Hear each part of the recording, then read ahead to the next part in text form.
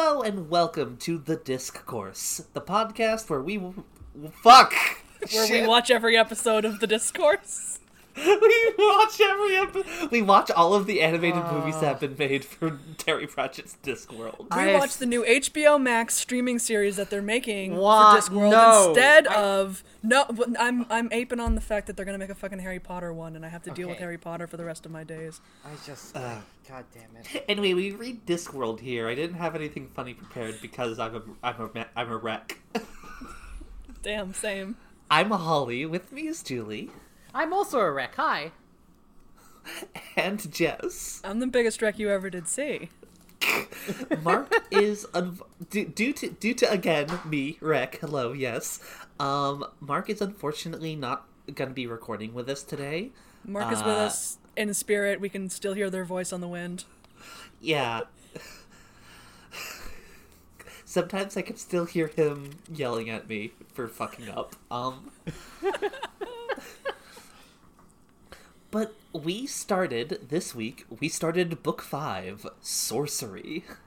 Ooh. This is one that I've only read this one once. This is another one that, I read it and I'm like, okay, I'm done with this now. Gonna be real, I can feel that immediately. I'm like, okay, I'm gonna be done with this book as soon as we're done with it. I'm not super in awe of this one. It really feels like, which is weird, this is weird to say about any Terry Pratchett story because they're all like this, but this really feels like a Rincewind Gaiden. Yeah. The Light Fantastic again, but this time no Two-Flower. Exactly. We're just doing the Light Fantastic again. It feels like he wanted a do-over, but it's like, okay, but you are forgetting a little bit more of, an extra pinch of salt would have helped.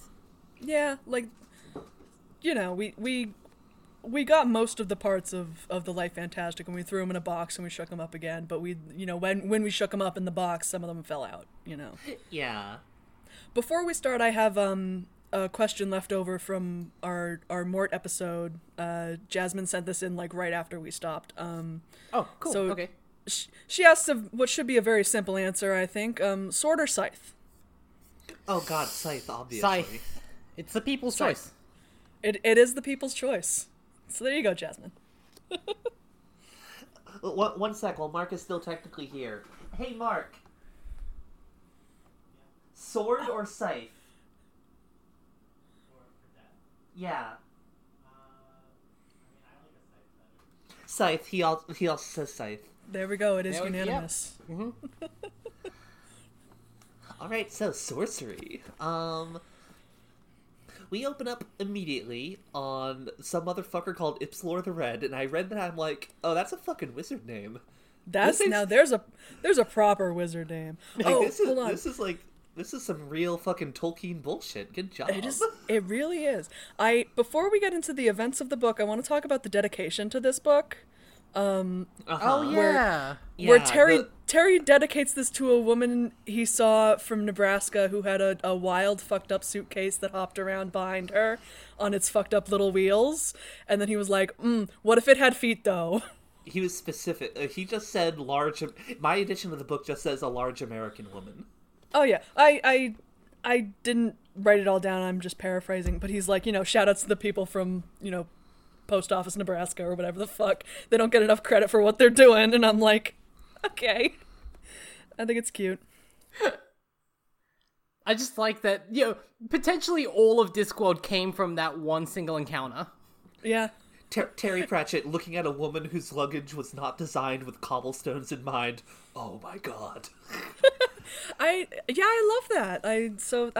That's something I admire about him is his ability to find something so absurd and magical in a suitcase flopping around on cobblestones. Now see, let me take that very sincere, very heartwarming thought and now ruin it by saying, damn, I can't believe in the 1980s even Terry Pratchett was saying, but what if it had feet? Oh damn, it's luggage. And it's got feet. It's got feet. Oh my god. Mark, damn. it's a good thing you're not on this one, actually. Hi, Mark. Mark is away for one episode and we're just like, feet. this discussion with a friend of mine. There's nothing wrong with feet, guys. No, God, no. But it's just There's nothing wrong with them. They're fine. Listen, if you're listening and you're a feet guy, you're all right. You know, don't let us making fun of feet. I don't know if you heard that. Mark in the didn't. background talking. What did they say? Just like something about leaving for one night and it's all going to hell. Yeah. it do be like that sometimes. No one's gonna stop us from just talking about The Simpsons for 2 hours. Oh my god, actually. Oh my god, you're right. Dad's gone. You're right. When Dad isn't home. When Dad's not home, it's now. This is a Simpsons podcast. Come over and make Simpsons memes with me. I can't. No, my Mark's not home. Just running. It's Homer on the fucking prison book cart. Just like Mark's not home. Whee! Anyway, you like the opening bit, Jess? So I like the opening sentence where, there was a man and he had 8 sons. Apart from that, there was nothing more common on that page of history. It's sad, but sometimes that's all you can say about some people. I like that. Again, the kind of banality of folks, humble beginnings. I just like the way it's phrased. But yeah, and then he's like, his 8th son was a wizard, and then he had 8 sons, and that's a wizard squared. And wizard squared is such a powerful phrase. I'm just imagining a pointy hat with like a little 2, just Yeah, 100%. or like Aridin speak wizard, like 2 W's in there. There is my God. Sorry for homestucking. God damn it. Wizard. There's a new hit in the shonen manga scene, Jujutsu Kaisen, and in it, Mark's watching that. Very early on, the main character gets taught a technique where his power isn't twice as strong, but it's squared, and or it's to the power of 10.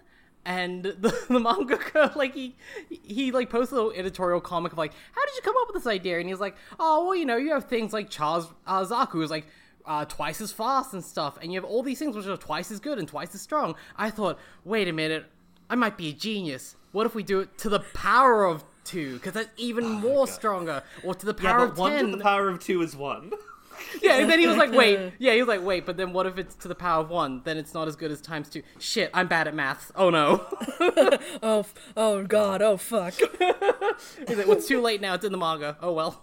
So does this scene, first of all, does this scene come before or after the bit where they're talking about, you have to tell us what type of lady you like? Me, I like a tall woman with a big ass. That comes Oh, is after? that one? Yes, which I love because that is First that of all, dude yes. sizing you up for any sort of battle.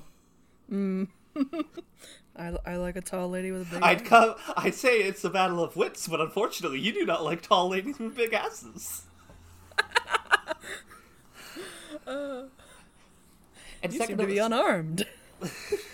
One dude just straight up tells him my type of woman is someone with a pure personality, and all everyone around's like, oh, Fuck that's really off. nice, and he's just like, fuck off, that's lame. How about a bitch. girl who's got a brain who always speaks her mind? Boo. That song whips, but that is unfortunate. I'm a sapiosexual. Get the fuck out of here. Get the fuck out of here. We're talking about titties, dude. Get out. I will say I do appreciate that one character when he asks what kind of women you into. He then later says to the guy who, when he's stumbling with an answer, going, I mean, it's okay if you're into dudes as well. I'm just genuinely curious. Who's your type? I need to know who your type is before I fight you, so then I can understand who the fuck you are. I love that. That's extremely good. All right, we're gonna talk about Discworld now. Talk about Discworld. I have to be Mark now. You all become Mark, Jess. It's bad to have a sorcerer is bad. That's not a good thing. But this one's just a baby being carried by his father, Ipsilor the Goddamn Red. I love Death this is opening there. so much. This opening scene rules because, One man shouting at death who's just not having it. a man shouting at death on a stormy beach and his child is there, and he's making like a lot of like very sincere emotional like appeals to Death, but also he's just like, no, my child, he must be so incredibly powerful. He's like, no, I'm gonna make sure my kid fucking wins. He's like, no, I'll make his destiny for him. That's not a good idea. And Death's just like, that's not a good idea. And he's No. like, well, fucking bite me, you bony bastard. We've gotten like a couple different images of fatherhood in the Discworld, where like, you know, oh, it would be cool to be the father of a sorcerer. Oh wow, oh golly. And it's like, at their heart, all these people want what is best for their children, but they all go about it just so freakishly weird. Like Mort's dad being like, all right, I'll take you on down to the square and send you off for an Fucking apprenticeship. sell you off to the highest bidder. It's really the case of like the biggest and probably usually the only real fault to like fatherhood is just selfishness of like you Yeah. cannot make this about yourself. Like, Yeah. I'm gonna vicarious the hell out of you. yeah, it's like, man, it'd be son to have a son. It'd be cool to have a son who like got turned into a pig. It'd be cool to have a kid who became like the only female wizard. And it's like, okay, yes, but like it can't just be cool to you. Like, No, it's that is they're their own person, with their own destiny, which, you know, I'm sure is something we'll see in this book. There's a bunch of reasons why I can never be a parent. The biggest one is that, like, I would just go, hey, wouldn't that be funny? Except I realize that, so that's why I don't have a child. Exactly. No, I'm like, ooh. I think there's a balance between you can tell your kid like, hey, wouldn't it be dope if you did this? Like, for some reason, my mom, in being so stupidly supportive of me when I came out as trans to her, just kept trying to say like, hey, look at all these trans models. You could be like them. I'm like, okay, Mom, but that's really nice. I'm not gonna do that. I'm not. Oh my goodness. Like, it's very sweet of that you think this highly of me, but no, I'm not gonna go into the industry. I'm not touching that with a 20-foot pole. Gosh, I love that. Bless. Very sweet. You have a very sweet mom. Yeah, she's very sweet. She has her faults like any other mom, but she took this way almost too in stride, honestly. My daughter's gonna be a model. Okay. No, yeah, like she brags about her trans daughter at work. I'm just like, that's okay, hang on. Okay. That's cool, but also I want. God. I guess that couldn't really happen in my case because my mom and dad kind of run their small business, but like at the same But what if they bragged about their daughter to each other? Like, what if they just don't, stood around technically. going, "Wow, Hey, Holly's great." I'm not to get depressing. Let me just leave it at they don't, and I can tell. But what if they did? Just like in your heart, just be like, "What if they did?" Though Yeah. I don't know. But anyway, don't know. Ipsilor sets it up so that, like, okay, if I have to have a fail-safe for my son to not be God King of this world, Oh yeah, because he takes his big metal lightning rod of a staff, and he's like, "All right, I proclaim my son will be the Arch-Chancellor, and he will rule over all the wizards and break their glasses and crush them." And Death's like, "Hey, you have to put like a there has to be some clauses in here. Like there has to be a chance that can't happen. if he tosses his staff away, none of this will happen. And Death's just like, no wizard would toss his staff away. It's like, but you gotta admit, it is technically possible. And Death is like, fine, at least you're not fucking challenging me to chess. Okay. Like, no wizard would ever throw his staff away. We did see a wizard throw their staff away a couple books ago. Was that throwing it away, or what? Oh, that was right. Yes, she threw it in the river. We did feel see a wizard throw their staff away. That's a bit of a weird thing. I don't know. Like, it was both loaned to her and also causing her a lot of problems. It was her stuff. It was hers. No one else could fuck with it. We know that. Yeah. It's. I'm calling it now. I'm probably going to be pulling a lot of comparisons between these two because they already feel very similar, but like also different. And this one doesn't seem to have the gender bullshit I like. So I'm willing to put that up to, like I said, Mort reads more similarly to books published 25 years later than it did to the first three. Yeah, no, we've talked about that, but it's not gonna stop me. Not gonna stop me from saying books is the same when books is not the same. Personally, I love the idea that like Death physically cannot lose at any game he's challenged to. But he doesn't know the rules of chess, so he's like, oh, fuck this. It's like, oh, God. Let me just Ouija board this fucking knight, I guess. God.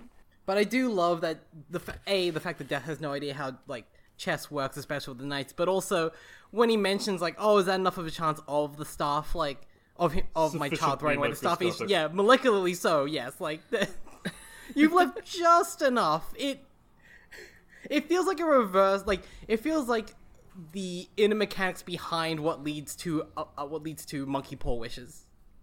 Yeah, absolutely. It's like, you gotta leave some room for a fuck up. He's like, okay, is that a, sufficient chance for you? And he's like, okay, I gotta give my kid a future, hope for the future. And Death's like, there's no hope for the future. And he's like, okay, well then what makes the world worth living in then? And Death's like, I don't know, cats are okay. When Death was like, there is no hope for the future, there's only me, I'm like, fucking Marge Simpson, jeez kids, can you lighten up a little? Jeez kids, can you lighten? But like, Death is 2021, please. Like, Death, please, I can't do this. Death. Come on, man. Yeah, cats are nice, Death. There we go. Yeah. I'm playing Thanks, with one man. right now, so she tries not to claw me while I'm trying to appease her about the fact that she's not allowed on the table right now. Please. Exactly. Oh my god, my cat was fucking like throwing herself at my bedroom door at 2:00 in the morning because she wanted to be in here, I guess. And I'm like, it's 2:00 in the fucking morning, kid. And like, she's small, but like she's just like rolling around, just like whacking herself. And then I was talking to my roommate, and she's like, yeah, she kept running and jumping on our bed and then rocketing off of it, and I guess running to your room and running into the door. And I'm like, how fucking high was she at 2:00 in the morning that she's doing this? What is going on? So yeah, cats are nice. Cats and also are weird. bats. I love our cats, but they're so weird. We have two options with our cats. It is either shut the bedroom door and enjoy like 6 hours of like peace and quiet until they get real antsy around 8 in the morning. Mm-hmm. Or leave the door open, and then Claudio is eating my hair all throughout the night. It just they love us, but they will just like walk to and fro and like jump off of us at 2 in the morning. It's like, cool, great, thanks. Nice. And when I say 2 in the morning, I mean perceptively 2 in the morning. We go to bed at like 1:30. So. Oh yeah. Well, I get up at like 6:45 and like I'll go to the bathroom and such, and she's always out there flopping around because she wants my attention. Because my room is a forbidden zone because the door is closed. And so I'll open the door and there she is. And so when I hear her banging against the door and yelling, I'm like, is it 6 in the morning? Like, what's going on? And I look over and it's literally 2. I'm like, what the fuck? You dumb idiot. I don't have to be up. Our cats are really polite. They won't jump on our bed unless one of us is awake or both of us are awake. Oh, fuck no. Like, yeah, they won't bother us. Directly Really. onto Mark's nuts every time. We literally woke up today, and I'm always up before Zach, and I was just on my phone, like, just goofing around, and then Zach woke up, and we both said good morning to each other. The second he started talking as well, we heard the cats jump down and run to the bed. Oh, that's so cute. Aww. It's very nice. Anyway, yes, cats are nice. Death is correct. He's right, and he should say it. He's right, he should say it. Not that other stuff about no hope for the future. He's right, but he shouldn't say it. I also like Ips. when Ipsilor's just like emotionally like, do you know what it's like being a wizard? You can't fall in love. You can't have children. Do you know what would humans be without love? And Death is just like, they'd be rare anyway. Anyway, moving on. So Ipsilor makes this grand proclamation with his big metal staff, and then is struck by lightning, and does die, but also enters the spirit of his staff that his son now inherits. Can be real? I wasn't. He's just like sheepishly grinning at death through the sights. That's like gonna be real. I was not expecting that. I also really like immediately before I was like, how long do I have? 9 seconds. Okay, I gotta hurry it along here. Gotta make this make my prophecies. Yeah. So now like he's in the staff, and Death's like, okay, you can't do this. And he's like, but I did. I'm in the. Oh, I'm gonna be teaching again this week after summer break, and like I'm preparing myself for that attitude again. God damn it! Just that fucking shitty laugh. Okay, it's like okay, you laugh. Keep laughing so good. It's like you can't jump through the screen door. They just installed the library, but I did. Yeah, I know you did. Just you're not supposed You're to. not but allowed why? to. But you're not allowed to. But why not? Because you might hurt yourself. I didn't this time. Yes, but Jesus fucking Christ! Just Did I tell the story about the kid who jumped out a second-story window at my high school because he just like No. felt like it? Just like in the middle of an English class, he just opened the window and jumped out. God. It was Fuck 2 this. stories, so it's a 20-foot fall. He was okay. I think he fell in some bushes, but like, yeah, he just walked out of that class. He fell into the school pool, and then Kuno thought he'd been replaced with the pigtailed girl. God. you can always tell who the teacher is in the crowd when someone tells you, "Oh yeah, a kid in my school jumped out a second-story window," and they just laugh. It's like, yep, it do be like that. It's that's just the way that Aaron is. I assume he's still around. Jumping out. No, he jumped out of a third-story window, and there weren't any bushes. Maybe, I got to hang out again with a teaching friend of mine, and she'd been doing a few years in the countryside, and she told me the story, and she's like, okay, I'm so glad I'm back here with you because I can talk to teacher friends who will laugh at the story and not like kind of just gasp and be horrified by it. And it was like, because a kid had committed a crime and the police came to the school, and the school campus in this countryside school is like big and spread out enough that it like is multiple buildings, and she had a free period, and she was just happening to like relax on like a nearby balcony railing, and she just saw this kid being chased by the cops and leading them on this merry chase around the school between every single building. And she was like, yeah, at some point it just played the Benny Hill theme in my head, like it's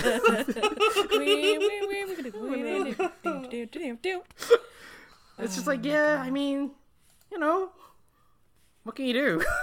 What can you do? Do you want me to go down there? Like, I'm not chasing him. Also, his son's name is Coin, which, like, fuck off. Coin?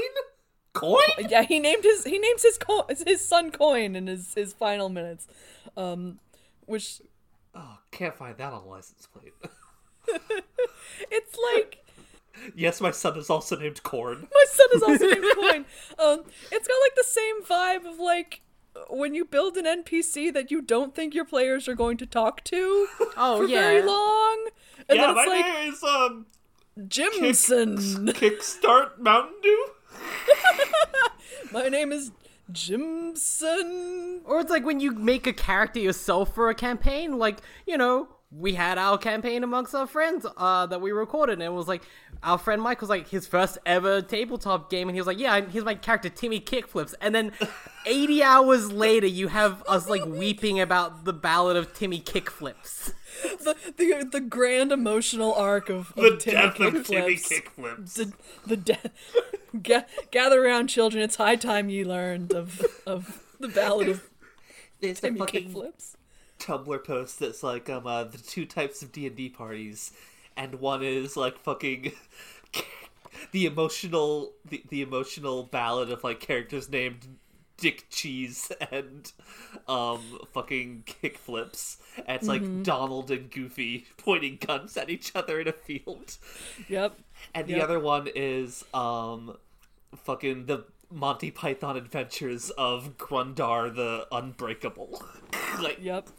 Exactly. I love it. It's extremely good. I just more and more trying to keep myself away from starting a tabletop podcast. Every day is a struggle. Anyway, so Death's talking to Epstor while he's in this staff. I enjoy the exchange of tell me what how did you guide the steps? Because he's like, oh, I'll guide the steps of my son. It'll be great. And he's like, what'd you do for your other sons? And he's like, oh, fuck them. And I'm like, I was chill, an R dude. strategist. Now I'm a K strategist for this one son. I might have those backwards. He's like, I was just fucking to get to 8, dude. I don't give a shit about those sons. Am I the asshole? I ostracized 7 of my sons because I only cared about the 8, and now the other 7 won't talk to me, and now I'm dead. Now I'm dead. That's exactly it. This man isn't am I the asshole? And yes, he is. The first 4 were fucking filler. 7 were filler kids. Just filler kids. Oh my Heaven god. help them if there are any girls, because they're just wasting my fucking time. Okay, hold on. They're So wasting question. my fucking time. So, they're wasting my fucking time. So is it like a streak? Like you have to have 8 sons in a row? Or like I like think it's a 8 combo breaker? What happens if one of your kids is trans? I like think it's 8 cumulative sons. 8 cumulative sons. Okay. Yeah, I think it has to be that. Just have to be 7 other sons in the family. Okay. All right. I wasn't sure if You have So combo really, breaker. Catholics have some innate Catholics need to be nerfed in order for there to be like balanced wizards. it's called Like, guilt. Julie, it's called guilt. That's not enough. I need a new patch for this. I need a new It's FAQ called errata guilt, and post also for the this. fact that they inherently are not compatible with witchcraft. True. Anyway, yeah, he's inside the staff, and Death is just like, you're just putting off the inevitable, and he's like, yeah, isn't that what life is? And Death's just like, yeah. Big mood, yeah. Oh yeah, you're right. So now we're introduced to the Archchancellor's hat, and this is an ugly hat. Despite what Terry tells me that Box it was a after good hat, box a of ugly hats. I love Mark not being here to stop us. It's true. Mark can't stop us. Arch-Chancellor Chalmers! Super Oh, Archchancellor God. Chalmers. Oh god. Oh Jesus. I dreamed a dream of 1,000 fucking steamed ham ideas just now. the Aurora Octorinalis, or whatever the... Discworld has its own equivalent to the Aurora Borealis. But Yeah, we saw it in Mort. I just can't The hub remember its lights. name. yeah, the The hub hub- lights. The hub lights. This time of day, at this At part this of the time disc, of day. This time of day. localized entirely within the Arch-Chancellor's study. Yes. Yes. May I see it? No. But yeah, this thing's covered in sequins. Well, and- Rincewind, I made it despite your directions. Sorry. No, we can't keep doing this. Yeah, this fucking hat, it's like covered in Ankh stones, which are rhinestones, but from a different, grosser river. A bunch of octarine whatevers that glow in all the colors of the rainbow when in magical fields. Mm-hmm. And the fucking dude who's gonna be the Arch-Chancellor, here we go, here's a Terry Pratchett name, Virid Wazygoose. Wazy Wazy Goose. I'm so upset. Wazy Goose dies. Spoiler alert for 5 pages from now. Oh, yo, my man Wazy Goosey died. I love this name because of the fact that Pratchett has set up so much that wizards, when they're young, are just dipshit uni students who just get drunk and party. And I'm just imagining, Can you imagine pre-wizard Wazygoose?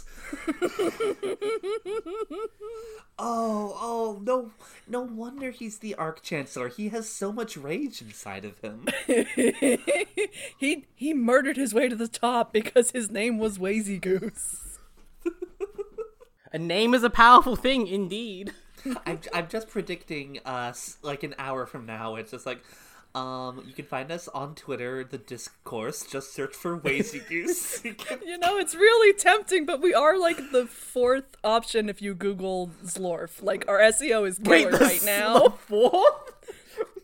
If you Google the word Zlorf, we show up like right after like the Discworld fucking Terry edit, Pratchett like wiki. entry, yeah. Yeah, we got killer SEO, ladies and gentlemen. It's a dream. It's much better than the Spooky Spots SEO. You can't Google my other show at all. Amazing. But yeah, it's early spring. You can tell because the fucking river scum has bushes in it.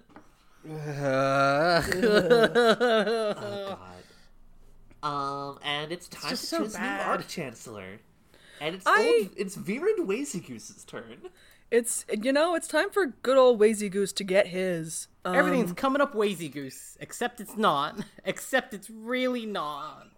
Everything's coming up Virid. I think it's interesting that, and again, I'm gonna draw parallels to the old books that are not like these books at all. That all the old wizards are really just interested in like basically administration. And I think about Tryhard back in The Light Fantastic when all he wanted to push was like the administrative qualities of wizarding, and it's like, oh no, yeah, like that is all they're really into, but they also enjoy the spectacle, and because Tryhard wasn't cool, that's why he failed. We see what happens when they don't focus on administration in this book. And then we see why it's very good that they focus on administration. Wizards need a hobby. Like, they need to be kept distracted. Wizards need a hobby, otherwise everyone's frogs. Actually, hang on, maybe. Now, hear me out. What if everyone was frogs? What if everyone was frogs? What are frogs? God. Everyone's getting ready. The whole university is getting ready to elect him Arch-Chancellor. Meats are being prepared. Wines are being decanted. An Butter is inexplicable being butter sculpted. statue. Yeah. Fucking cook. Oh boy. I love that. That's such a fun No thing. one could tell him no. I love how it's like no one knows why they sculpted the butter statues. Dear God, if they told him no, they'd probably break down crying. Amazing. Meanwhile, in the library, all the books are having a freak out. Yeah, and the librarian and Vice Junior, semi-librarian Rincewind are doing their best. Part-time Weenie Hut librarian Rincewind. He's just got a baseball cap with like a spring and a book on the top that just sways around with him. He has to wear the trainee badge. He's been there for like years, but he's still got to wear the trainee badge. Oh, I have to ask the librarian. Ask me to translate for the librarian. Someone gets eaten by a book. Mr. Librarian, it happened again. It happened again. Mr. Librarian! Oh, the grimoire on sex magic is loose in the girls' locker room. We can't go in there because there might be girls. Oh, there might be girls in the girls' locker room. You're right. Oh. Mr. Librarian, I slipped on a banana peel again. But anyway, all the books are going crazy, and also all of the fucking insects and rats and shit in the university are leaving. Rincewind is traumatized by this, and I really don't blame him. Like, yeah, if I saw a bunch of semi-sentient ants leaving a place, I might be a little bit freaked what out. I love is that they are leaving like they are fleeing feudal township, like they are driving carts and like packing trunks and bags. Exactly. God. Like all of the half of the rats have waistcoats. The bedbugs wave to him as they drag his mattress out of the window. Oh god, the fact that it's just a mattress carried by bedbugs is so fucking disturbing. Listen, we don't know if they've got bugs in the rest. We don't know if they got beds in the rest of the city. Listen, we gotta take it with us. We have to ration this bed, everyone. We've been living in this... generations of gnats have lived in this university for thousands of years. We don't know what there is out there. Papa, do they have beds outside the university? I don't know, Ginny. son. I just don't know. We've lived on this bed. Your ma and I, and your grandma and grandpa before us, and their grandma and grandpa. Why, our family's lived on this bed for nigh on 26 hours now. I was born in this bed and I'll die in this bed. Let's see, 5, 4, 3... Amazing. I've had bed bug bites before, and I'm just like, no sympathy. It ain't no fun. sympathy. I haven't, luckily. I have had. Listen, as someone who's owned cats for over a decade in some form, I have had fleas. Oh, that's not fun. Oh, it's not yeah, the it was same fleas thing. that I had because all 3 of our dogs had fucking fleas. And then it's it was while I was in school at Pittsburgh, and then I came back and my parents were like, "Oh, all the dogs had fleas. We think they probably slept in your bed. They don't have fleas Great. anymore, but there might still be some in your bed." And I'm like, "Thanks, fam." cool. I wound up leaving bowls of water with dish soap in them, and the end of the day there'd just be 12 fucking fleas in there, and I kept this up all summer. Gluck. Anyway, Rincewind is like, cool. I'm gonna go talk to the bursar and scream.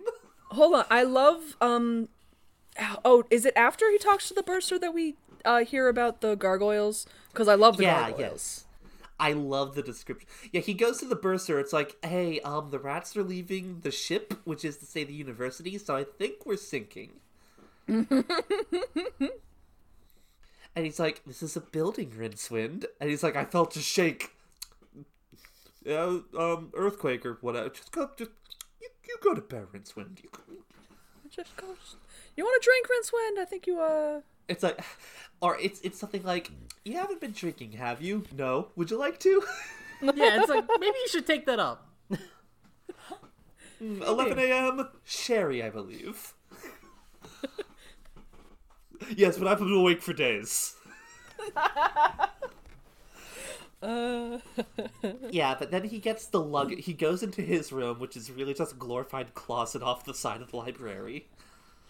But it's his, goddammit, it's his. It's his. His fucking mattress is missing because the bed bugs were taking it.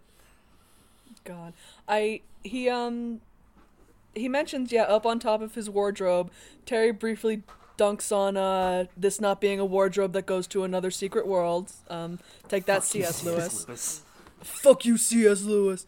And then, he just takes his broom and smacks the luggage until it wakes up. I love how he owns it, but also clearly despises the luggage. Yeah. It's like Listen, we all own a things pet that we you've never despise. gotten along with, and it's just like, come on. Come on. It's like a car you never wanted to have. Like, come on, you piece of shit. Let's go. God, yeah. But also I love how the luggage is like most of its species in hibernation during the winter months. It's extremely good. No, the luggage is after the gargoyles. Yeah. The gargoyles are so great. They're described as moving like stop motion, which I'm like, oh yes, I love the idea of that. Yeah. It's a shame Rincewind had never seen poor quality stop motion photography, because then he would have known exactly how to describe what he was seeing. They're moving across the field while at the same time apparently moving at fucking 4 frames per second. And also so because they're big stone creatures designed to filter feed water running through them, they can't close their mouths.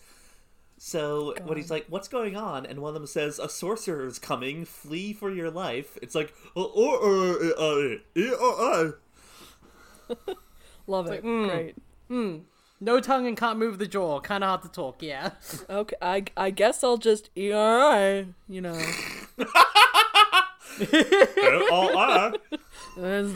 Okay. Listen, the man said alright.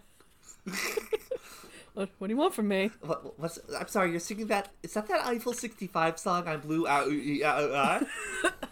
Wow. God damn it. God damn it. So Rincewind gets all his loved ones, his boss luggage. and his luggage, his only friends in this world, and he's like, all right, let's go leave. get drunk. Let's go get drunk. Plastered. Luggage, open up. I'm gonna dunk an entire barrel of beer into you. Let's see what happens. It's very lucky that they left for the universe. Yes.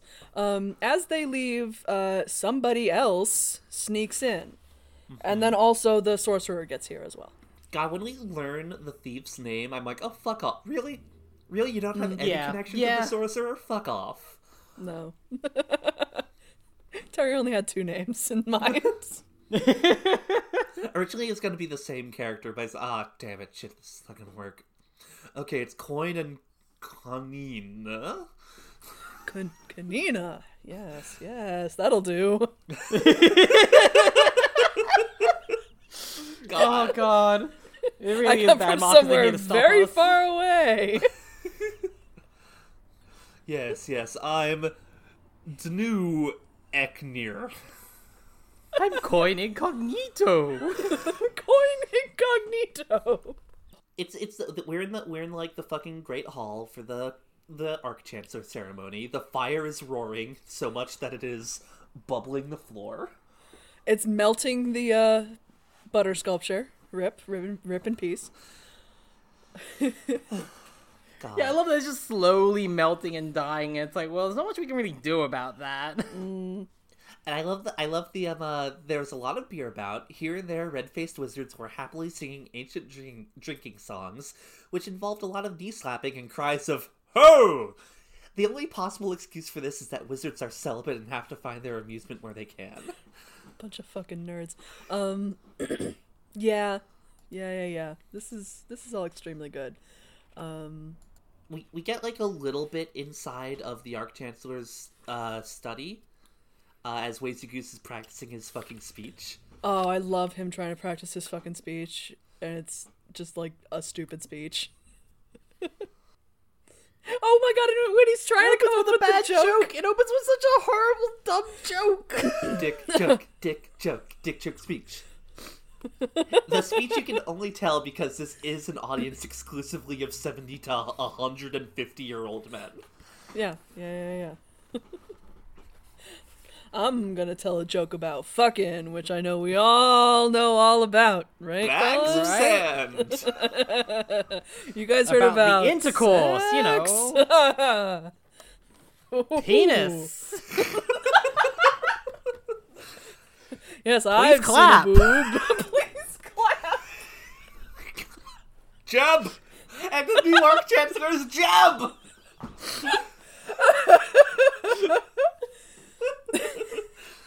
In a unanimous landslide. Jeb. I just want Rincewind doing the Jeb pose now. Oh, you know Rincewind would be an expert shit poster. Yes.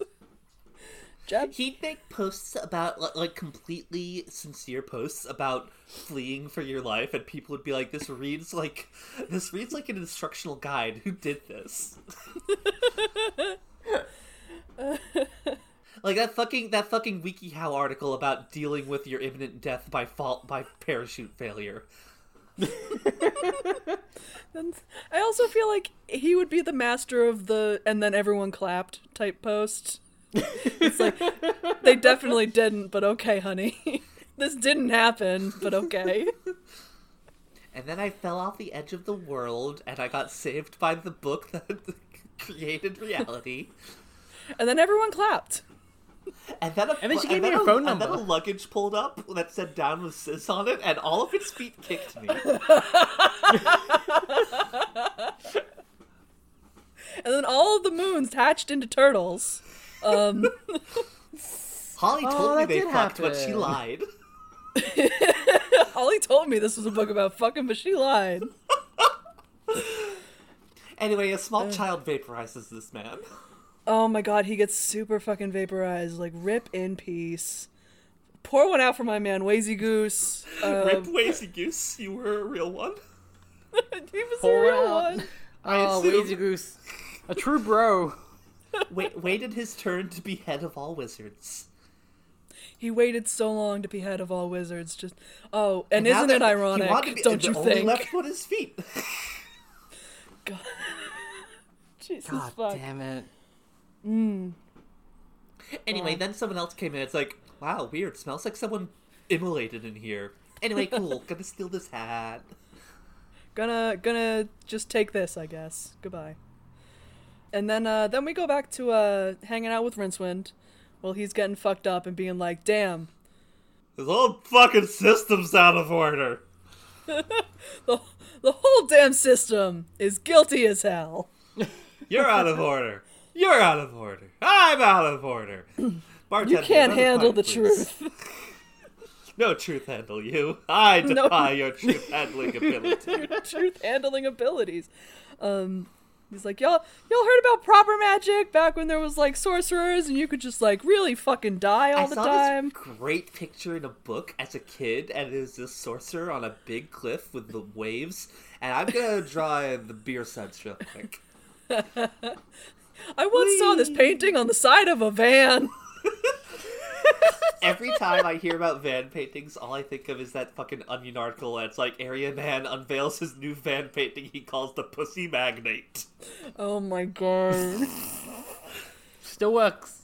Still works. Still works. Listen, hey, if you're out there, Listen, if you got a got a wizard paint- van, I will fuck you. if you got a painted wizard van, like please email the discoursepod@gmail.com. If you got a wizard van that looks like one of those things that like the box art to the NES game Wizardry. Any sort of like PC or internet ad in like a Nintendo Power circa 1993. Like, Yeah. Listen, hit us up. What we just want to talk. God. I love maybe this is like later on in this scene, but I love the mention that like normally when they go to the bar, the luggage like goes around and makes people give it potato chips. And I think assume that's- he has to be talking about like fries, right? Like British chips, right? no, He okay, says okay, potato chips. okay. No, like, Also, I was wrong. yeah, It's not Wizardry. It's Solstice. This is the fucking wizard I'm talking about. If it'll load. it's just, it's weird because that's dope. That is pretty dope. Yeah, if you got that on your van. That's the game. We don't- If you got that on I the wanna van, talk. and also your van is blasting the music from this game, which is by Tim fucking Fallon, aka the Plock guy. Let's talk. talk about But when it comes to Block. potato chips, British and Aussie people don't call like thick cut chips potato chips. Really, it's kind of a weird thing. Like, if it's it's the presence of the word potato, which makes it clear you are in fact talking about the same chips that we mean when we say chips. yeah, like Oh, it's God damn it. Listen, it gets even fucking weirder when you go when you come to Australia because then we just intermingle British with American slang and everything dies. Just everything dies. Like, Everything dies. Words don't mean things anymore. It turns out. You're just saying words and none of them mean anything. it could be either or like both. Honestly, when he says potato chips, like that's the fucked up thing. I mean, either way, I love just the luggage just going around, scaring people into feeding it. Like, See, here's the thing. Objectively, a bar having bowls of potato chips makes sense. I've been to want those to bars, yeah. believe in bowls of fucking French fries. Just No, but at pubs here you do order chips to share. like You order fries. Like, yeah, It's not you really can- a thing I think about when I think of bars. I do think peanuts and/or no, because fucking beer well, the peanuts are laid out for you already, but you have to pay for the chips. okay. yeah. Like, you order off the menu, you go like, "Hey, I want to get a plate of chips to share for the table." Great, okay.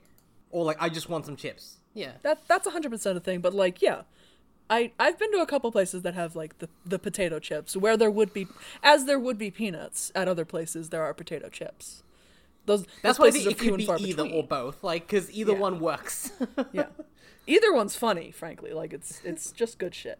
Just throwing fucking chips into a fucking bath box. It's like, ugh. This fucking Foot Locker that wants you to feed it potato chips. It's so fucking funny. It's so good. It's so worse than when you go to the beach and get accosted by fucking seagulls, like the one that tried to steal my breakfast burrito. I know you're still out there. Listen, Seagull, who stole Julie's breakfast burrito, if you're listening, Oh no, it didn't succeed. you're on thin fucking ice. There's a seagull that knows fear now, and its name is Fucking Julie. it came from behind, from over my shoulder, and all I felt and saw was like feathers and claws on my hand, and I just yelped and jerked my arm around wildly. Seagulls are fucking brazen in Australia, huh? Yeah. Like, Yeah. they'll eat people's food if they toss it onto the beach, but they don't get within 20 feet of you, in my experience. No, and then it just stood there in front of me, like, just squawking at me, and I was like, fuck you, I paid for this, and walked away. Like, I mean, kookaburras here will steal meat off of your barbecue if you're not quick enough. I thought you were gonna say off your bones. I mean, I'm sure they'd do that if they had the chance.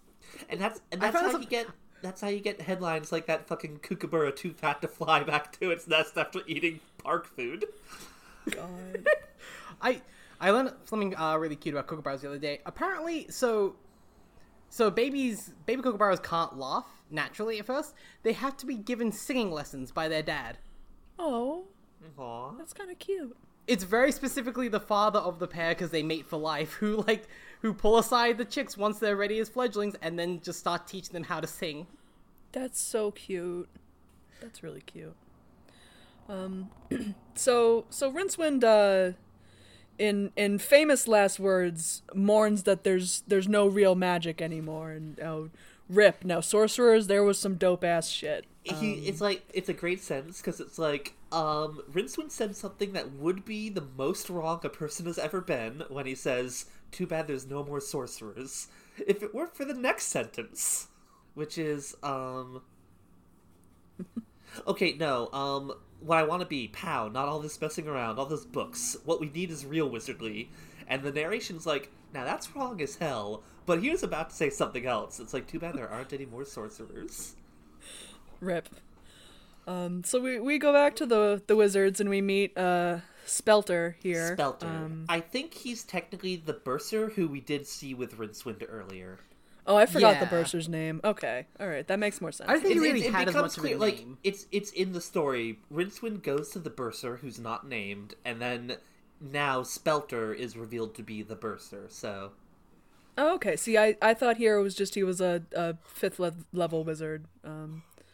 They're sitting around here. They start doing some fucking frat house shit with this fucking like 3 times. no exactly this fucking like Animal House ass, dumbass, stupid ass ritual, and I love and hate this bullshit of Terry just like clowning on frat boy academics. The fucking line where, like, the wizards drunkenly shout out, it's like, oh, go away! And then they fall down laughing Exactly. at the subtlety of the joke. Because it's so fucking fun. And, like, damn, it's nailed this dumb These bullshit. people have not frat heard a boy new shit. joke in like 5 decades. Yeah. They tell the same 3 fucking jokes for 300 years. Like, wizards would be great at podcasting. That's all I'm gonna say.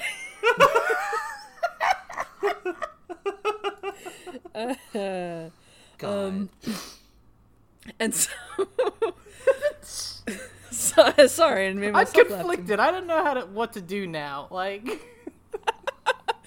Listen, yeah, I said something too real, and now I don't know how to dig myself out of this hole.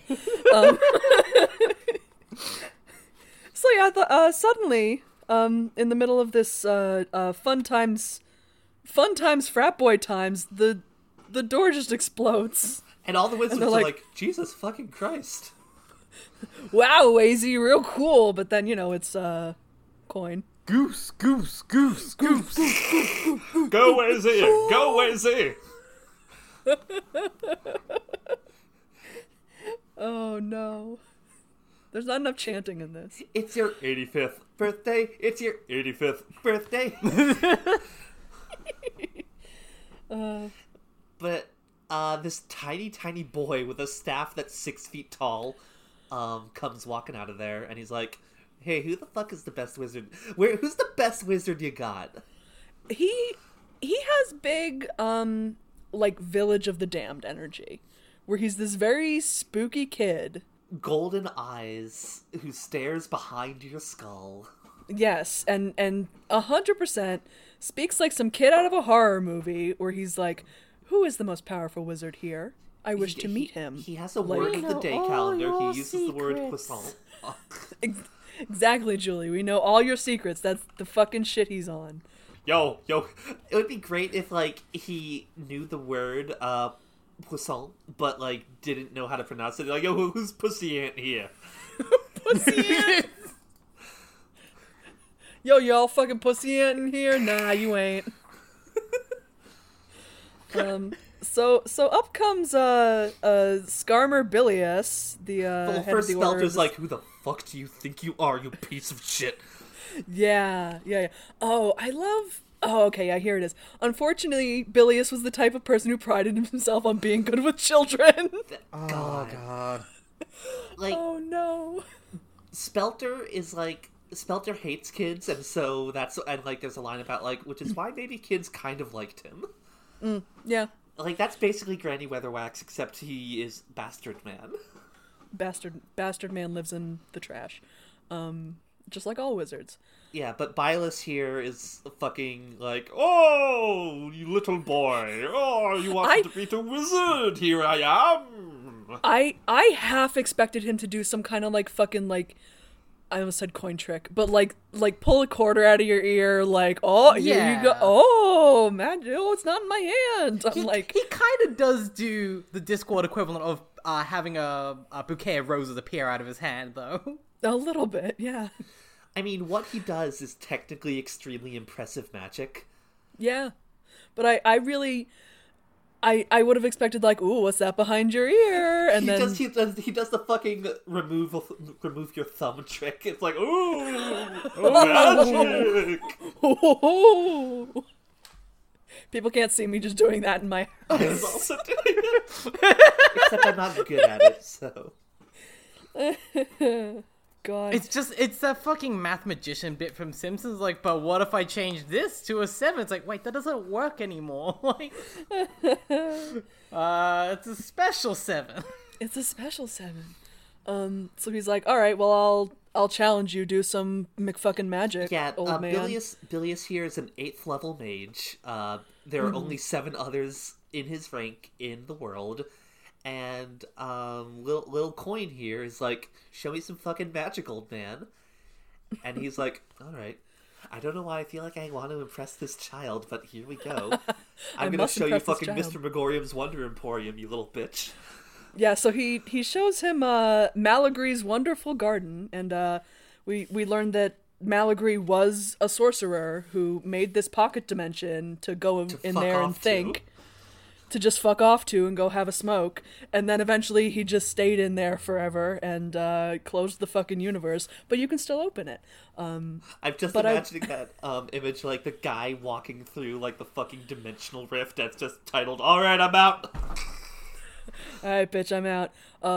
I love... There was some shitpost that was like, pointed out the way that naming conventions work in D&D spells, and then, you know, it's founders they almost feel like adjective like... noun. So Mike's Hard Lemonade is a valid spell name. My potion of get you blasted. Malagry's Wonderful Garden sounds like a great cocktail. That's all I'm saying. This is my potion of horny on main. Oh. Okay. Watch out. Your potion seller, you're right. Maybe I'm not strong enough to take that one. Mike's Hard Lemonade makes you post things you regret 8 hours later. Makes you forget your side blog. Not forget, just not bother. Just not or bother. not forget, just decide everyone needs to know. Yes, we all know, Holly. What if we already all know, Holly? Yeah, like we've been new, as they say. God. So yeah, he creates this little like window into the universe in the palm of his hand, and It's Coin's very like pretty. like it's I like it, and this would be a really impressive piece of magic. But Coin's like, oh, that's pretty cool. Why is it so small though? Yeah, and then just like it's like one of those like hologram things that you get etched in glass that you like shine lights in, sort of thing. Yeah, and then he just like yeets them into the fucking universe. Yeah, he it's like what makes if it we were full in size, this though? and Like a deer's like, oh, what the fuck? And then everyone like looks at him and it's like, Coin's like, okay, my turn to show you some magic. Explode of man! Coin's explosion man. And then everyone's like, oh fuck, oh god, oh boy. Oh boy. Oh, Jesus. They put him to bed with Spelter's Some warm hot chocolatey milk. Spelter's warm milk. Potion of Ugh. Spleeby. Some potion of sleepy. They give him some hot chocolatey milk and send him to bed. God. And then they're like, okay, what the fuck do we do, boys? Y'all saw All right, that. lads. What's the plan? Okay, lads, we all saw what happened to Bilius. We all saw the fucking cloud of dust that used to be Bilius. The cloud of dust that was old Bill. What are we gonna do?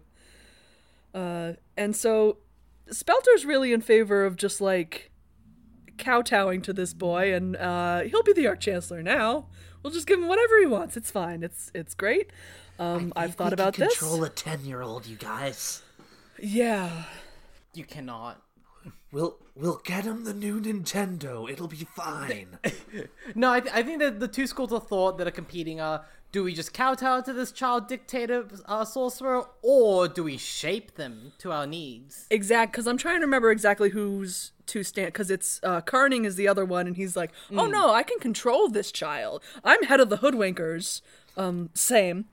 Jess, head of the Goddamn moron. Hoodwinkers. Jess, head of the Hoodwinkers. And he's like, yeah, like we just put the hat on him, and he'll listen to whatever we say. Some dude called Gravy is like, I think we are making a mistake. He vaporized 2 wizards. They also figured out that like he must have killed Virid too. So like they know that he's killed 2 wizards now. Yeah. And they're like, what?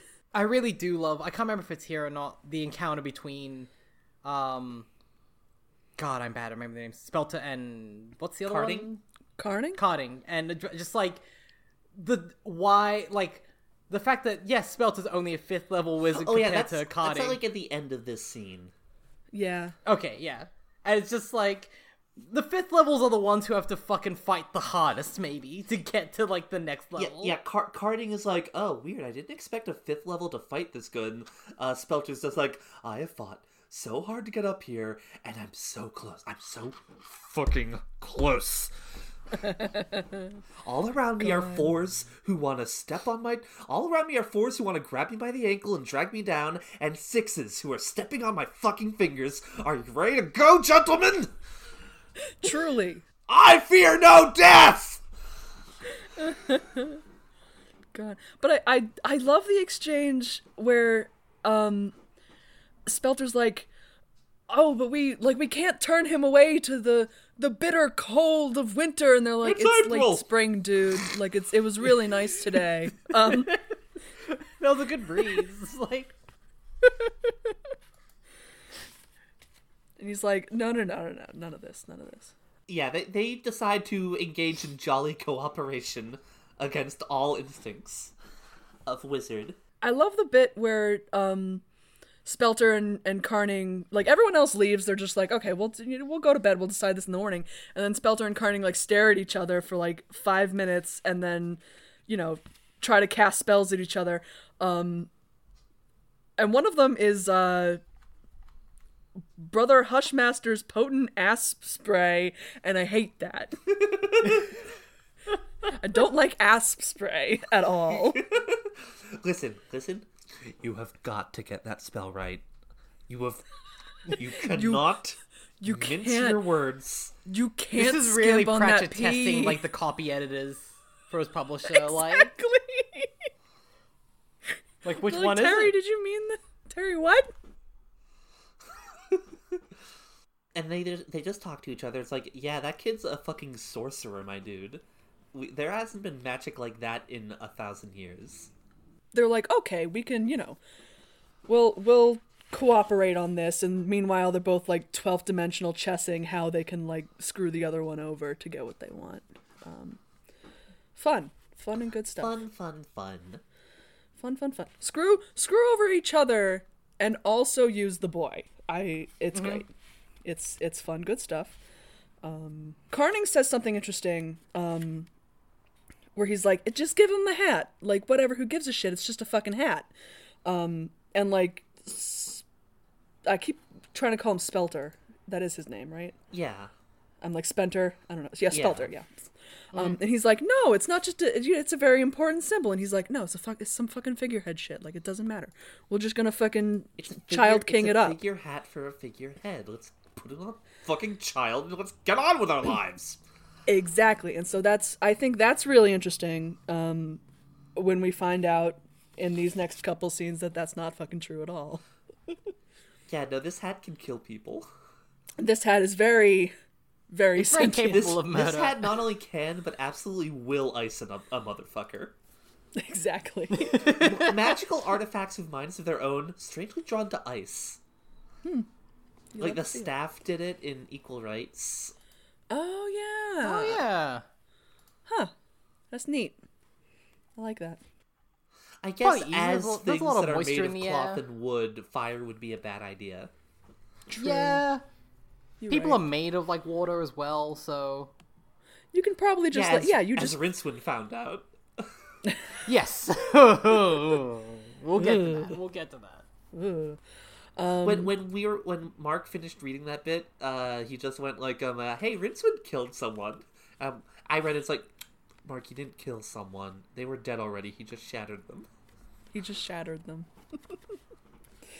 I love, so we get these kind of paragraphs talking about, like, the greatest thief in Ankh-Morpork, Who stole some diamonds out of the stomach of the head of the Thieves Guild? yeah, By pickpocketing them. By just, like, brushing up against him. Stole the shoes off a horse while it was racing. That's some Lupin shit, frankly. honest true God, that's what I was building up to. Is there's a sentence here, there are artists that will paint an entire chapel ceiling. This was the kind of thief that would steal it. I'm like, where is the episode, not to turn this into an episode of Lupin Lottery, but where's the episode where he steals the Sistine Chapel ceiling? Well, let me just pull out my Blu-ray of Lupin the Third Bye Bye Lady Liberty, where he steals the Statue of Liberty. Okay, but I want him to steal the Sistine Chapel ceiling. Please. I think that's what the Da Vinci Code is about. No, I wish it was about that, Holly. It's not. I Da know. Vinci Code would be good if it was with Lupin the Third. That's all I'm gonna say. So yeah, this is some Lupin shit, and I respect it. Yeah, and so she walks into the bar, the Mended Drum, where Rincewind and everyone is. What the fuck? We've already said it. The thief's a woman. She just walks in, and it's like, hey kid, you want to go on an adventure? And Rincewind's like, oh fuck. Fuck no. Like, absolutely not. Christ. No, come on. I've had enough adventures for one life. I had 2 whole books full of them. You didn't read the other books, did you? I just want to go lay down on the floor. A fight breaks out because a whole bunch of people are after this girl. Mm-hmm. I love the troll bouncer turning people away if they don't look scary enough. God, yeah. He's like, welcome to the Salty Spittoon, how far ya? Yep! And I love that, like, when Rincewind refuses and is, like, about to go home, first of all, there's the bit where the narration is like, Rincewind could have gone home. History would have been very different and a lot shorter, but he could have just gone home and had a nice night. Damn. But she says a real wizard would have said yes, and he just stops, and the tiny flame of pride in his withered husk of a heart is like, I'll fucking show you who's a real wizard, bitch. Listen, I know there's 2 Z's on my hat. I know.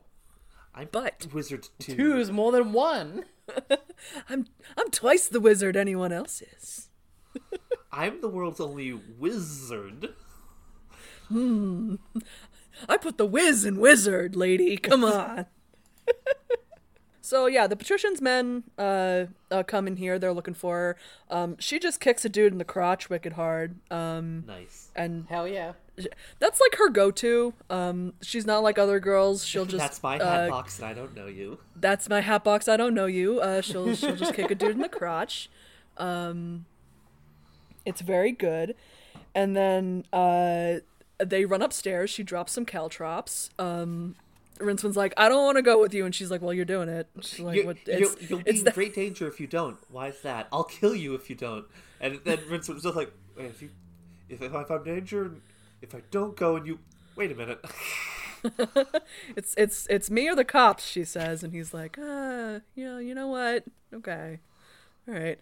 You know what? I think I will go with you. A girl could get into some real harm all alone in the city. Oh, jeez. Oh, jeez. Oh, no. Oh, beans. Oh, biscuits. And yeah, then they leave, and a bunch of just... What the fuck is that? Oh yeah, they're going through the shades, and oh boy, oh no, oh dear. Well, before that, we get the reveal that she has the hat. Yeah. And Rincewind was like, you get your fucking woman hands off of that hat. It'll get all gunked up with girl juice. I always cringe, but it's always so well conveyed how, like, just fucking incel annoying the wizards are sometimes. Yeah. Oh, it's so good. God. I love the paragraph of how he really wants to defend this fucking hat. And he's like, he wanted to say, it's the Arch-Chancellor's hat, don't you understand? It's worn by the head of all wizards. Well, on the head of all wizards. No, metaphorically, it's worn by all wizards, potentially, anyway. That's what every wizard aspires to. It's a symbol of organized magic. It's the pointy tip of the profession. It's a symbol. It's what it means to all wizards. And he just keeps thinking about this on and on and on. He loves this hat. He wants to marry this hat. I love the sentence, he'd been told it at his first day at the university, and it had sunk into his impressionable mind like a lead weight into a jelly. And in conclusion, Rey can't be a Jedi. In conclusion, the hat's very important. In conclusion, hats are a land of contrasts. Hats are a land of contrasts. God. In conclusion, girls should kiss me, and anyone who doesn't is mean. And then the hat's like, Jesus fucking Christ, my dude, shut the fuck up. Also, in the book, it is in italics. On the website, it is not, making it very difficult to tell when the hat is speaking. Oh, yeah, that would be a yikes. nightmare. Rincewind's talking to the hat, and he's like, oh, great and wonderful hat, strike down this impudent girl who had the audacity. And he's like, shut the fuck up, I told her to steal me. I told her to Rincewind's steal like, me, also, you're a bitch. But he's like, I told her to steal me, and Rincewind's like, what, but she's a girl. And he's like, so is your mother. And like, Yeah, the but hat's she got didn't mom show up for jokes. her, so... The hat's got your mom Mother jokes. is a really good joke. God, it's just the fucking Doofenshmirtz. Both of my parents failed to show up to my birth. Fuck. God. And I love the... She ran away before I was born. It's like so upsettingly funny. So I love the pathetically description funny. of the hat's voice as, like, being of hundreds of people all speaking in perfect unison. That is great. It's nice and spooky. It's fun. And yeah, the hat says, it speaks in like the royal we. It says, we. Well, also because it is a fucking hive mind, basically. Because it is. Yes. And it's fun. The hat's like, all right, you gotta help me, or the world would be destroyed. And Rincewind's like, what again? What? I'll do it this afternoon. I'll do it this afternoon. I pull that one out so often, but it's so applicable so in a lot of Discworld. Fucking Rincewind, it's like... Rincewind, we've got to go save the world, and he's just sitting with a fucking model train kit on the floor. It's like, okay, just gotta get the luggage on. God. So the death of all wizardry is at hand. The hat tells us. And yeah, then they go into the shades. They go walking on down into the shades. I love the fucking footnote about how the fucking Chamber of Commerce, it's like, the Shades is a lovely and lively village of locals doing their business. And, like, it says, like, meaning was clear. You have been warned. You have been warned. It just reminds me of this one bit in the HBO Westworld series, and just like the dumbasses who go to this stupidly expensive like version of the Wild West just to be like robbed. Like Yeah. Ooh, we're being mugged, honey. It's like, oh god. Oh no. I like how Terry's moving us along here through these scenes. He's moving us at a good clip, which is nice. So they go into we go into the shades and thankfully we come out again. And Rincewind learns that her name is Konina. Again. Fucking dog shit name. Dog shit, bad, terrible name.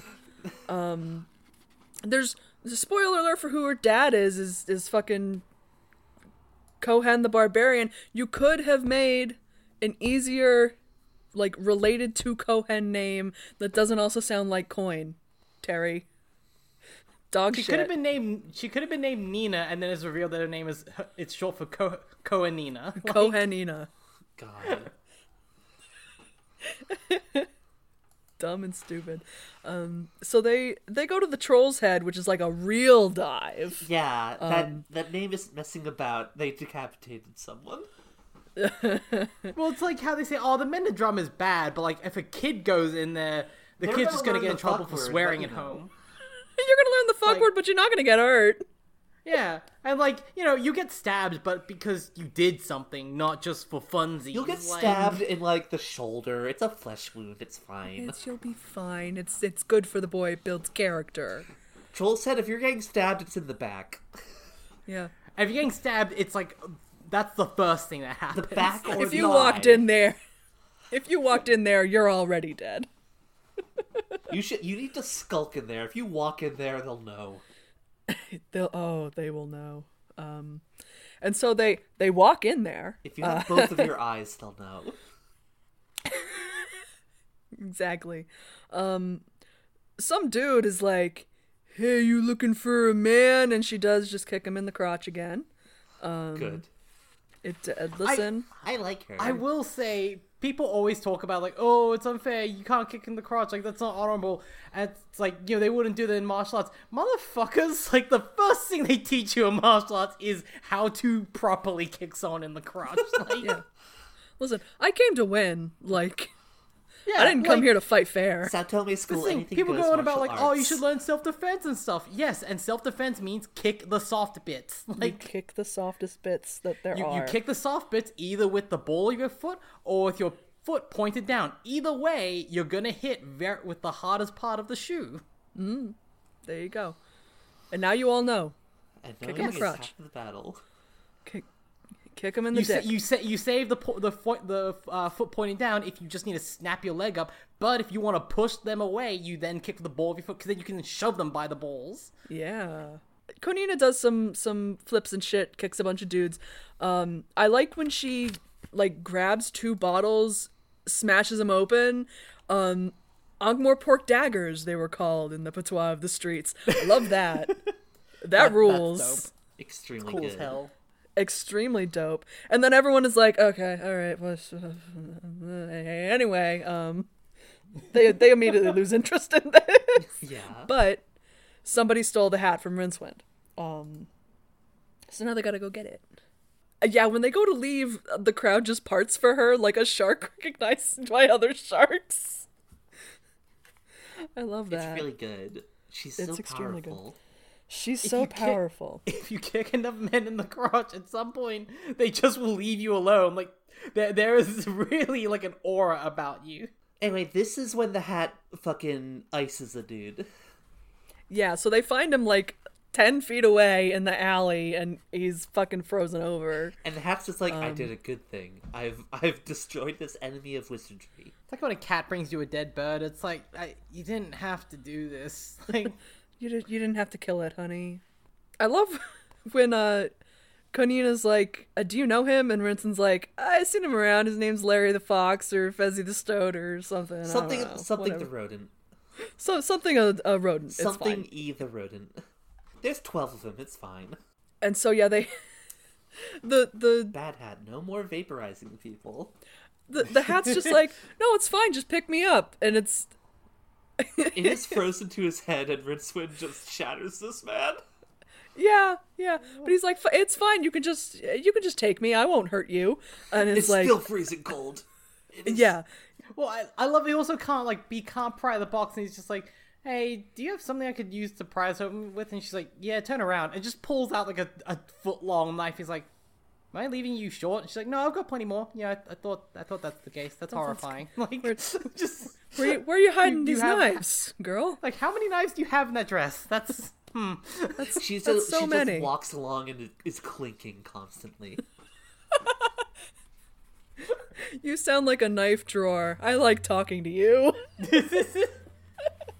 There is a light novel series, and that's also an anime, of course, because of it. Of course, it is. The Monogatari series, very well known. And at the beginning, one of the main characters, she is well known for attacking people with like stationary tools, and it's kind of horrifying.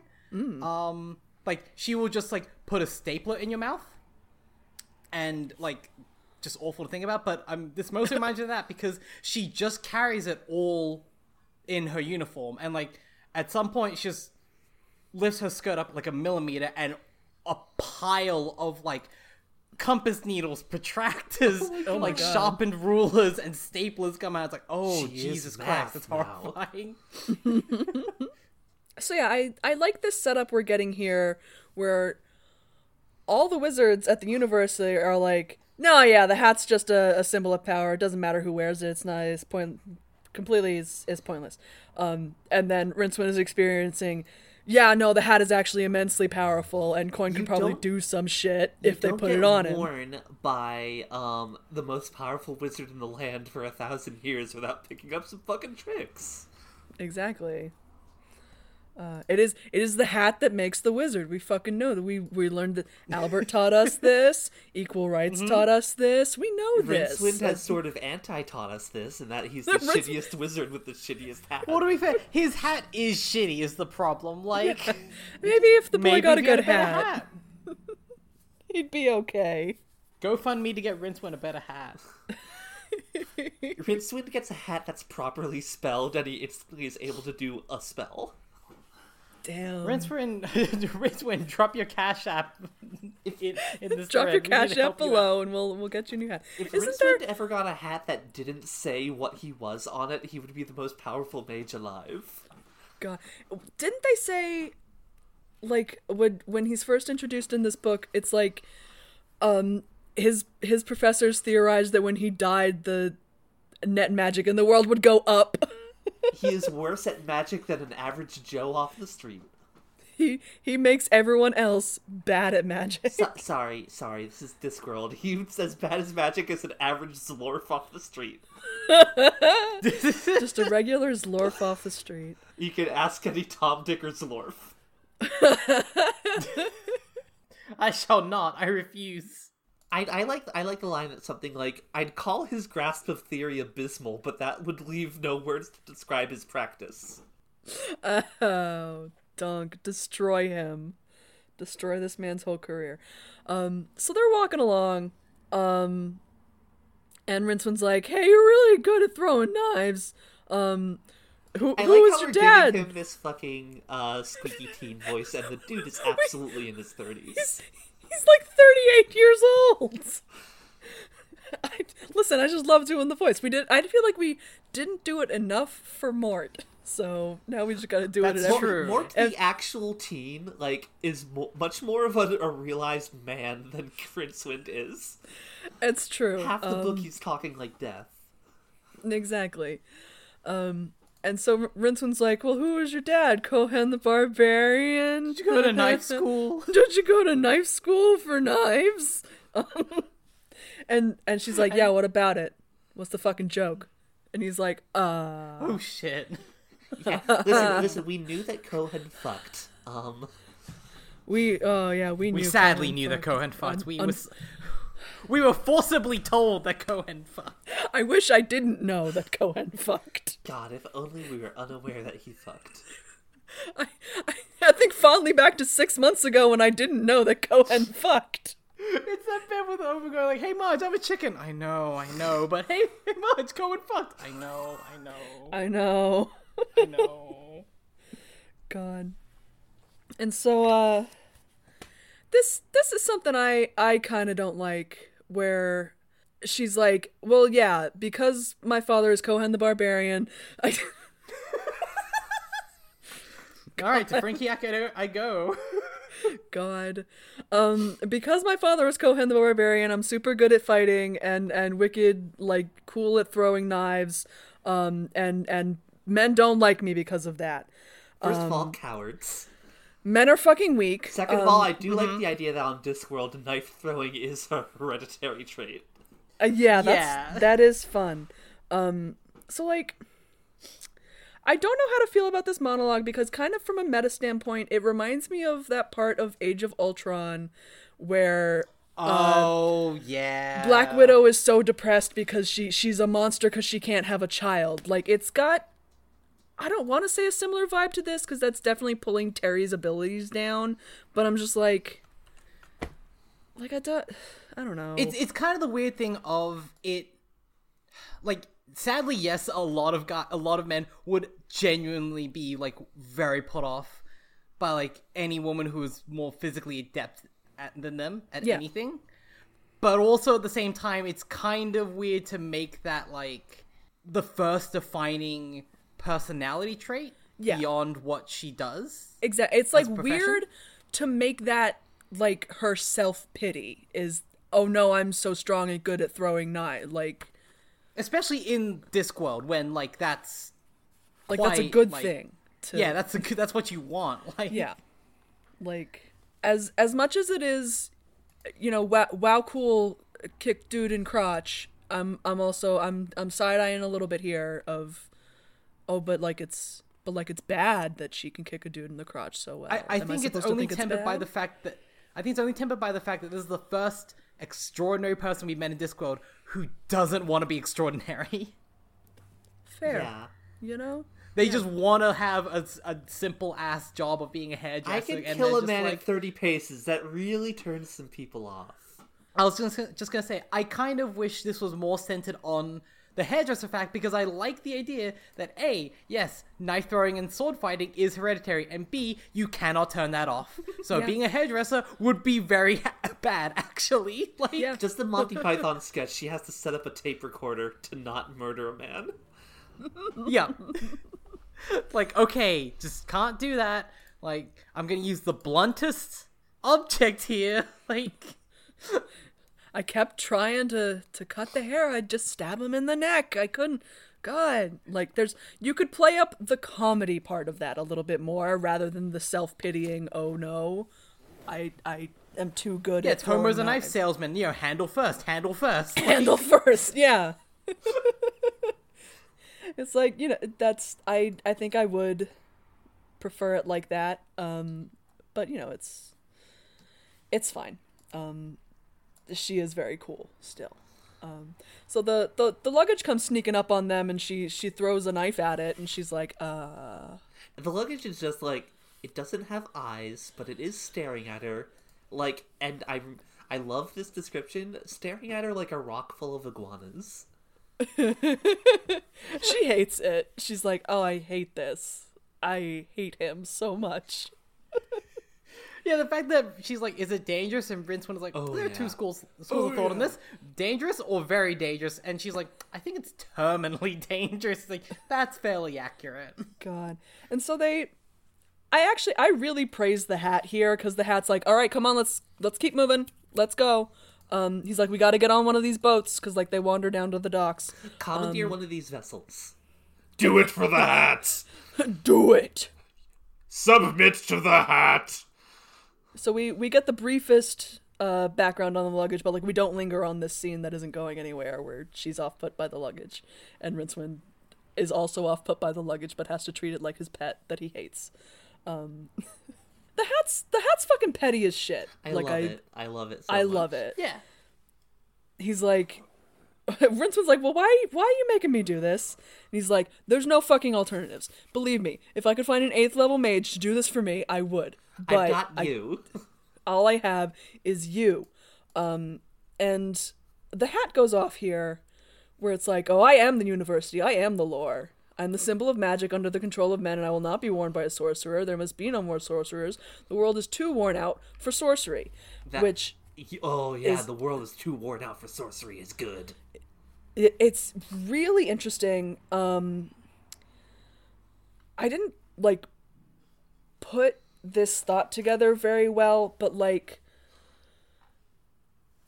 the hat is opposed to sorcery because, like, sorcery is completely unchained. Like, it is an innate magicness with none of the go ahead. Literally, all I can compare it to in my mind is the fucking bit from The Tick. It's like, you can't destroy the world. That's where I keep all my stuff. Yeah, like, because like we know wizards really value their hierarchy, their administration, this and that, and the hat is the fucking symbol and epitome of that shit, and that's why it hates sorcery, because sorcery is this innate high level of magic, which is really, really interesting. And also just, you know, if you ignore the fact that you know, yeah, you probably shouldn't have sorcery anymore because magic is akin to nuclear power in this universe. Like, that's, if you ignore that part, that it's like, no, you gotta uphold the systems that exist to keep this power in check. You can't just have this raw, unchecked power. This innate power. It reminds me a lot of, just because I've been getting back into things like tabletop and wargaming lately, like the constant weird cognitive dissonance people have of being like, no, I want to do anything I want in this game, but then also arguing that, no, you can't do that, doesn't follow the rules. It's like, well, what do you want then? Like, yeah, like, you want to have all of this amazing power, and you want there to be rules, but the second someone actually uses any power that somehow doesn't abide by one single rule, people lose their goddamn mind. So you want a completely off the wall. Yeah. It's that fucking focus group. Again, Mark can't stop us from just Mark. just pulling Simpsons references every 5 fucking seconds. You can't stop us, Mark. Eat our dicks. Fuck off. Eat our collective dicks. Yeah, I think it's really interesting that, kind of in the way that Mort accidentally upheld the monarchy. Beans. We have to continue to uphold the hegemonic magical hierarchies, which is interesting. I don't know. I also enjoy the brief footnote about genetics, where wizards tried to do genetics, but and because they made, it's the fucking Discworld. because it's the fucking Discworld, they just made a green bean that buzzed, and it died and was eaten by a spider. Well, they tried to do Punnett squares. God. Any Discworld wizard trying out their hand at a fucking genealogy just has to look at the little hole in the wainscoting and find the little hobbit door on it. Like, oops, oopsie. We don't scrambled this one's genes, but good. Oh damn. Oh beans. So yeah, the hat's like, all right, get on a boat. We're going to Clatch. We're gonna go find someone worthy to wear me. I'm just saying that because I can't remember if we've actually said that already. We have not. Okay, we haven't mentioned what the hat's motives are of why. Yeah, we're the fact doing that the this. hat just knows there's someone out there who is not a sorcerer but is able to wear it. Mm-hmm. Exactly. So this feels a little like, not to like continue kind of talking about, I'm just like reading through my notes here. It feels a little bit like the old world is dying and the new one struggles to be born kind of situation. The but new like, one must be fucking smothered in its goddamn crib. we cannot have the new one no matter what you do. I really do feel like this is where Pratchett inadvertently stumbles into what becomes his like industrial revolution style. Like, God, that's fucking 20 years off from this book. I know it's fucked up, but it's still like this is where he kind of like he hits the nail on the head of okay, Mort kind of deals with the metaphysical struggles of the Discworld, and other books can deal with the fact that there are very much like political structures that probably should be fucked with, but you know, for one reason or another, they're not allowed to, or they cannot, or there is something standing in their way. Like, this whole book is the fucking what if Eon the Buzzard was the good guy in Rudolph's New Year or whatever the fuck it's. Okay, all right. That's I can't a fucking say I've seen, Rankin Bass pull that no one's fucking seen that movie. I haven't seen no, like what? I haven't seen the New Year one. I believe you though. I'm sure someone out there heard that and said yeah. It's a movie where there's the fucking evil bird that's gonna die once the New Year comes because it lives a set amount of years. So it kidnaps baby New Year. Okay, yeah, no, I think I've seen this exactly once. I forgot about that. No, you're right. What the fuck is this? Oh, listen. After Rankin Bass did their like fucking big three, they did some fucking bullshit for 20 years.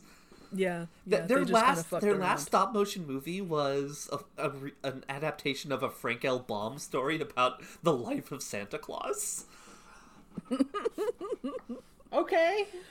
I'm not opposed to this. It's just weird hearing it out of context. It's super cool actually looking at some of their later stuff because like they got really good at stop motion. I'll post the link to the fucking Kubla Kraus song after we're done recording. So it's the next day and there's magic at the university. Real magic. It's like Panic at the Disco, but it's magic at the university. Magic at magic school. Magic at magic school. And everyone's just like, oh, wait a minute, air's all tingly. Wonder if I could try that fucking flying spell. Holy shit, dudes, look! And so yeah, we get a lot of these nerds doing magic. I love the librarian like witnesses all of this, and then like it goes and looks up sorcerer in the dictionary. Sorcerer. Ah, fuck. Synonyms include. See also. Ah, beans. Ah, shit. Is Tea Time of the Gods a Discworld book? I know that Long Dark Tea Time of the Soul is a Douglas Adams thing. Okay, yeah. Because there's no Discworld book with Tea Time of the Gods in it. Okay, see, I couldn't remember, but I'm like, why does that phrase sound so familiar? And that's exactly what it is. I'm like, I have heard that phrase before, but no, it's Long Dark Tea Time of the Soul, which we'll read when we read Douglas Adams in fucking 20 years. When we're done with Discworld. Oh God, I'm so tired. You can't imagine that, can you? That one will be fun because I have the fucking omnibus edition of like all five of the books. I think I also do. Yeah, 5. We don't talk about I'm Owen just tired Colfer's because I'm turning book. 30 in like a month, and it's like this is weird. God. All I can think, like, that'd be fun because Mark's never actually read those books. I'm pretty sure I've read, like, the first one. And then I never read the other ones, I don't think. So there's, like, I think the biggest thing that, I think separates Mark and I is... So, I showed him, like, the opening and closing segments of a movie called Robot Carnival, which is, like, just a bunch of robot-centric animated shorts by, like... big names in like the anime industry. Yeah, and he said, "What the fuck is this shit?" Well, like so the bookending ones are done by like the Akira guy, and they are so delightfully mean spirited. Like it's a very much a fucking ancient piece of technology accidentally kills everyone in this post-apocalyptic wasteland. Oh, it's like you know, Checks out. it's like the fucking scene where everyone is on that spaceship. That's from a book you haven't read. Never mind. But like, it's like it is the titular robot carnival. It's designed for merriment, but it's in a fucking Mad Max wasteland, and all of its fucking merriment devices are fucking bombarding this desert village. I love that. That sounds excellent. Me watching that is like, oh, this is funny, and Mark's like, oh, this is really mean, and I'm like, oh, the difference is that I was a big fan of Hitchhiker's Guide in high school, and it broke me inside as a person. Yeah. Yeah. I feel a lot of British media does that to you. A lot of British media is very mean. And Mark is looking at this as like a human with emotions, and he's just like, this is mean.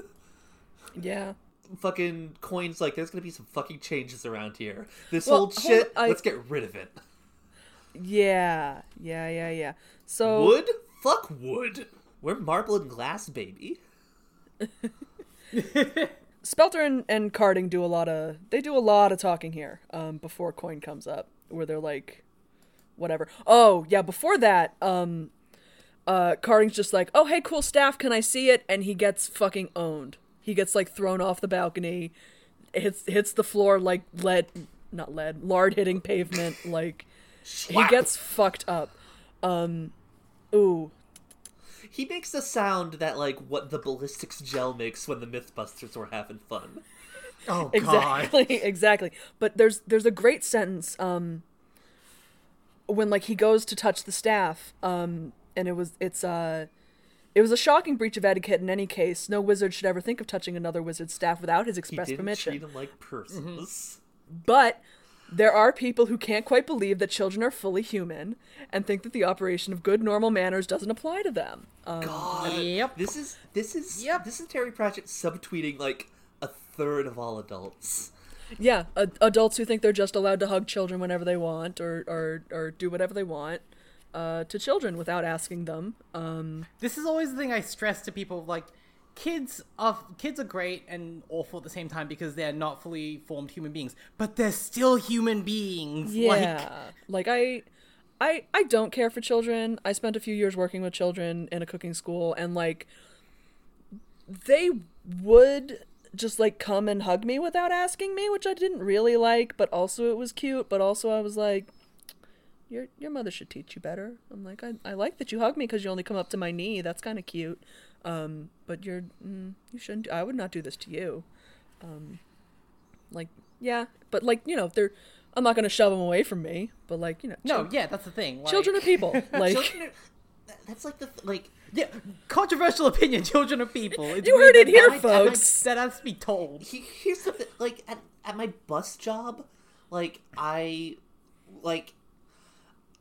very quickly realized, like, I'm not good with kids. Like, I recognize that they're people. Also, this 4-year-old's trying to hold a conversation with me, and I just don't know what you're fucking saying. Small child, I don't. I'm sorry. I did it. I'm like, oh yeah. Wow.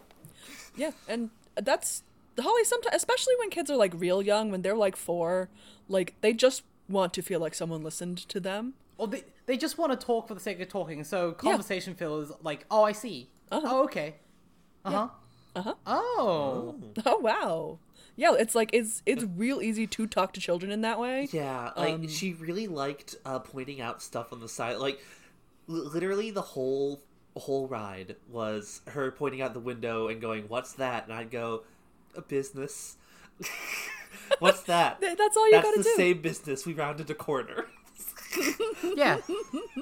Because honestly, the thing is that a lot of kids, they don't realize it, and a lot of adults don't realize it with kids, is that kids are also constantly testing themselves. Yeah. Like, I was on the light rail tram in Sydney here yesterday, and I was sitting nearby like a kid with their mom, and they were saying like, "Oh, we're on the road," and like the mom's like, "Yep, but are we on rails? Yep. So trams have to go on rails. Yep. And rails can be in roads? Yes. But not dirt. Well, not tram rails. What about leaves? No. Bark? No. And it's just like, can it go over buildings? see it? And the mom just was like joking. Yeah, the mom May I was joking, see being it? like, yeah, it can. Yeah, the thing can totally go over buildings. And the kid's like, no, it can't. And it's just like it's very funny how much kids are figuring out like what like they understand innately what things can't do, but they want to test you and themselves and triple check. Like, wait, can this thing do this thing? Yeah. You really gotta That catch is. them at that cusp where they'll believe anything, but are also questioning everything, because that's when you can just tell them some bullshit. That'll that take is like when it's 3 the- years for them to go like, wait a minute. That is But when you it's ha- the but- most fun to mess with them. But also you have to know exactly what they'll believe in that's bullshit, because kids are also really good at Tell them figuring that out they're when you're called 10 lying. gallon Honestly. hats because in the past gallons were smaller. Yes, like you work on things that they know they could not possibly know, and they'll believe you because they trust That's you. admittedly harder now that kids fucking grow up with iPads strapped to their stomachs like Teletubbies. Oh, But they're not googling things. That's the thing. Kids don't Google things. Like, this is the thing I found out teaching teenagers, and also just like through any Discord communities I've been a part of that have younger people in them. Like, nope, like very few of them will just actively research something. Mm-hmm. And because they were given an iPad, so the iPad had everything on it. So the iPad would tell them what they yeah. wanted, either through parental controls or like algorithm. The algorithm would just tell them what they want, yeah. which is kind of fucked up, but also it explains a lot of like. I told kids to 2 years ago during my internship at my school. We were talking about this one artist, and we're talking about how they conveyed like the seasons in this one particular forested area in Australia, and that area is called the Monaro. So they just had to Google, and like all they do is copy like 5 images of that area of the Monaro and put it into a Google slide doc and send it to me, and I'd mark it. The problem is that Monaro is also the name of an Australian car model. Oh boy. Oh. And they would just pick that. And I told them, no, it's of a forest. Did you not listen to the part where I said forest? And it's even written there, the Monaro Forest. But because they just typed in Monaro and they accepted, well, that's got to be it, because I Googled it. Damn. Critical thinking is not innate. And No. it's honestly something that's kind of being, pushed back a little bit when it comes to giving kids early access to tech completely unfiltered with no like restrictions whatsoever. That's like the wild, because like I see stuff about like how like kids like don't know how to like torrent shit. I'm like, that can't be real. They have to. They're all online. Oh, they're no. all so No, fucking God, no. online. But no, they just like don't like they find like a firewall and they're just like, oh well.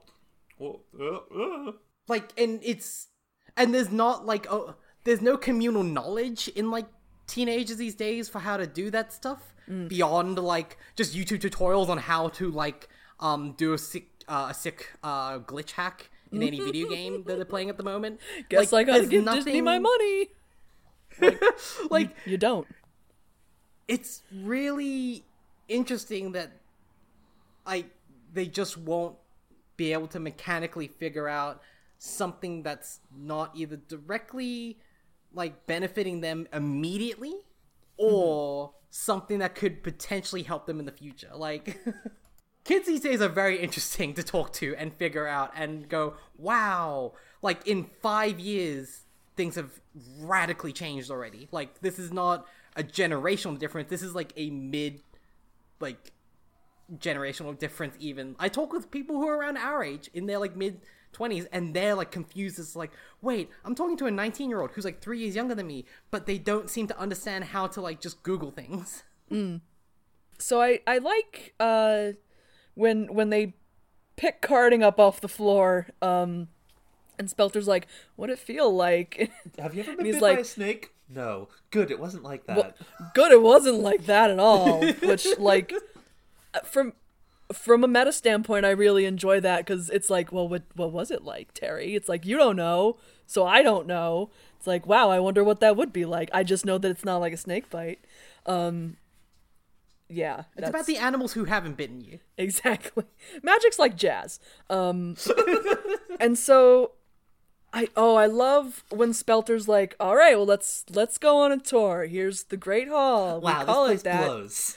because it's big and great, and it's a hall. You see, it's and Coin's And like, the kid just keeps staring at him. Fucking, there's in a later book, Masquerade, one of the characters makes mention of a grand. It's French. It's like Guignol or something. It's like the thing that means like a fucking bloodbath, pretty much. okay, Oh, sure. Okay. And she's just like, that's Quirmian for big Guignol. oh my god, that's one of my favorite fucking jokes. When like, if I go out to like a Mexican restaurant, there's one like kind of cruddy chain around here, but like they're okay. And by cruddy, I mean like they have a section called Los Favoritos. And without fail, every single time I'm like, oh, that's Spanish for the favoritos. And everyone hates me. But I'm really cool. God. fucking. God. This is from an AMV Hell that unfortunately was Italia based because I watched it in 2011. But Listen, there's a lot of unfortunate things about AMV Hell, but it's part of our history, goddammit. It's true. and it's just ciao. That's Italian for food. Fuck. God. Amazing. So Coin's like, well, this place sucks. God, wood? What the fuck, dudes? Yeah, and so he does a big old magic. He like burns these tapestries away. Like, fuck this, fuck these tiny windows. Let's have some huge ass fucking windows. Wizards who live in glass universities should not throw fireballs, but they will. Should not throw, exactly. But I like that he literally shines the light onto this Turns into a centuries fucking old. Apple store. Exactly. Well, but like, and then, you know, symbolically, in the harsh light of day, all these wizards are just crusty old men who are gross. All the grand carpets are threadbare pieces of shit. All the Yeah. big bushy beards are nicotine stained Yeah. gorse bushes. Hey, turns out, this ancient institution, dirty and gross. It sucks. And I love that. And so Carding is immediately like, hey, everybody give it up. I think this kid should be our chancellor. What do you think? And I love everyone's the like, fucking language guy who pronounces punctuation. oh my god, I love that dude. So yeah, like everyone who's standing around, who saw what just happened to Carding, they're all like, yeah, yeah, we need more beer, Homer. Like, who keeps saying that? All right, guys, all right, we'll make him the Arch Chancellor. Hack Hardley comes up here and he's like, but I'm Mr. Lore, and I say we can't do this, because Nay. Nay, exactly. And he's like, the lore applies to all wizards. He's not a wizard of the eighth rank, yada yada yada. I'm not a wizard at And all, Coin's, bitch. Exactly, and Coin's like, but I'm not a wizard, am I? And he's like, no, you're not. Yeah, okay. And Coin does ask the most valuable question. Why is it that the wizards do not rule the world? And it's because they're a bunch of why are the wizards the largest residents of the Why don't they city? simply not eat? Why do they simply not eat the patrician? And we end basically right as he's about to teleport Vetinari into this place. Exactly. And so he's like, okay, but like, if you guys don't rule, who does? And they're like, oh, it's Vetinari, the patrician. And they're like, well, is he a just man? And it's like, oh, in the way that he just punishes everybody, sure. And he's like, Yeah. yeah. He's like, okay, well, He's like, there's probably 5 spies in this room. He's a bitch, but he's our bitch. basically that's what it comes down to. And then Coin's like, oh, okay, well, I'm gonna turn on my location, bring him here, have him say that to me in real life and not online, and we'll see what happens. And that's where we stopped for Can't leave me on red IRL. God. exactly. We talked about it a little bit, but like, how do you guys feel about this book so far? I mean, it's fine. I definitely, like, I'm not sure, like, this was one of the later ones I read. Like, I read most of the series and then really got to start on the Rincewind Wizard stuff. Mm-hmm. I have a feeling I was right to not go back to like, it's gonna be good, but I don't think it's gonna be like, ooh, yeah, this is one of my favorite books. Good. Yeah, that's kind of Yeah, what I feel. I've always liked the wizards more as side characters. Like, it's hard to care about them, and I understand that's why, you know, Rincewind is the main character of the books, because It doesn't you actually kind of feel It sorry for doesn't him. help that, like, because of how the wizards work in the early books, it's different wizards each time. Yeah. Yeah, like, I'm waiting for Rid It Cully. gets a lot better when it's Rid Cully, the Dean, lecturer in recent runes, lecturer in ancient runes. Mm-hmm. Ponder Stibbons. Very much Teddy Roosevelt as a magic man. Like, Ooh, Yeah, Rid Cully fucking... We've talked about Rid Cully. off and on. Yeah. Rid Cully is the Arch-Chancellor he wears like from... a fisher's vest. Rid Cully is the Arch-Chancellor from, like, book... It's Moving Pictures, which is an early book. I want to say, like, number 8, maybe? But, like, he is the Arch-Chancellor from, like, book 8 or so to the end. So for a good like 28 books. And Rid Cully really much better straddles the line Book of number 10. he doesn't want wizards to stay stagnant, and he wants them to actively play a role in the world, but also he understands that there are just some things you cannot fuck with, at least not in the way that a child would, or like anyone with a like more innocent perspective on the world should. Also, because he's like a fucking mountain man, he like Teddy Roosevelt, but a wizard is like exactly him. He love barely that. ever does magic. If he can't solve a problem by hitting it with his staff, magic's not gonna work. So yeah, it's just, yeah, the wizard series early on is just so much more awkward to me, from this point in Discworld. Everyone has so it's just like, names. Fuck names. You are your job. Fuck you. Excuse I you, honestly if just- without the names, we wouldn't have our boy Wazy Goose. Rest in peace. that's true. We get God, ripped away Goose. We get Mustrum Ridcully, we get Ponder Stibbons, and then we get the Dean. We get the Lecturer. the Bursar. Oh, poor Bursar. Oh, poor Bursar. oh, poor Bursar. I just keep coming back to the fact that the beginning of this book is so cool. I'm just like, fuck, I wish Terry Pratchett wrote one serious, like, fantasy novel. Like, I want to see that. I want to Yeah. see what that would be like, because We need to do like a I've always call been and the sort of response person with like the serious novel, and then like every other chapter it's the funny adventures of Rincewind. But it's like, I'm the sort of person who's not really gone super deep into Western fantasy as a genre, just because I could never A, take it seriously, and B, there's very bad stuff in like what you would consider to be the foundation of Western fantasy. Oh yeah, the fiction. foundations of Western fantasy are fucking broken. Like, I have a lot of respect for like even Tolkien, but like just in general, the genre's never caught hold of me because it doesn't feel like it ever does anything different. Mm-hmm. And like this first scene is like, this feels familiar but really cool and very unique to how the way Terry Pratchett writes, while remaining quite like serious and sincere and like melodramatic, but reined in just enough. yeah. And it's like, fuck, I wanted a book about this. Like, Exactly. Like, I would have read a whole book about Ipsilor the Red, Yeah. and how he messed with his 7 filler sons.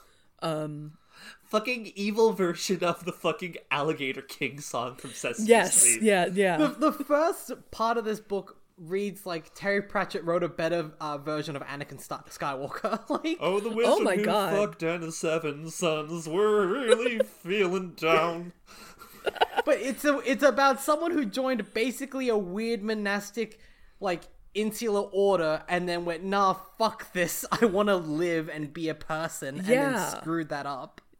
Yeah, exactly. Oh, would have loved to have seen that. But you know, that's okay. I enjoyed that one scene very much, and like it is helped by like we already have such a good idea of like Death's kind of like way that he works.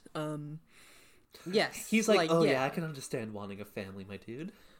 He's like, okay, yeah, like I get it. I'll let you cry it out here on the beach, but you know, at the end of the day, you're gonna have to come with me, sir. I'll let you cry it out on the beach until you're struck by lightning in 5, 4. 5. Oh, you're in the staff. Okay, all right. Well, you know, I'll come back. I'll see you later in a little bit, but I'm still gonna see you, buddy. And that's, you know, we talk all the time about how much we love Death in this house. We love Death in this house. We love and respect Death. We love and respect Death. Gothest shit I ever did here. The gothest shit I ever did, damn do. So yeah, he helps to ground that scene very effectively and stop it from, I think, becoming too maudlin. But yeah, definitely in this reading, that opening scene is really what shines. Like I said, I don't anticipate it being like a favorite. But yeah, you know, I'm interested to see where we go. But in the meantime, while I realize that I need to grab the book and the little notebook that I have written what page we're going to next time, Jess, where can we find you on the online? All right, I'll talk nice and slow. You can find me at Several Bad Puns on Twitter. You can find links to everything I do at beachghost.card.co. You can find the show on Twitter if you search for Zlorf. Also, if you just literally Google Zlorf, we're right there. Our theme music is done by Maxie Satan. You can find her at Pastel Hand Grenade on Bandcamp. She rules. Maxie does rule. Rate, review, subscribe, gamers. Also, the discoursepod@gmail.com if you want to send in any questions. I don't know if anyone did, because Mark's not here. Next. Julie, yeah, where can we find you? You can find me online on Twitter at GatsbyLow, LOW, locked account, public school teacher, no children allowed. If, send a follow request. I will try and sift through the spam follows and hopefully find you. If not, I can't offer you much at the moment.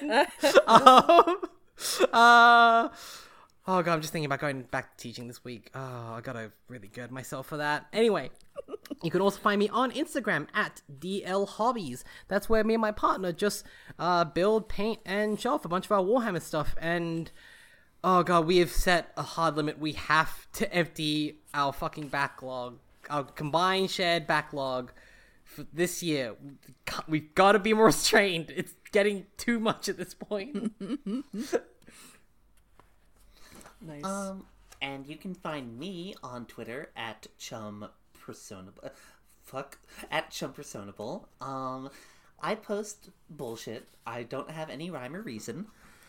You can find the podcast that Mark, Jess, and I do called Lupin Lottery. That is a show where we watch a random episode of Lupin the Third every week, and we are so close. By the time this episode goes up, we might be done with the Red Jacket, I think.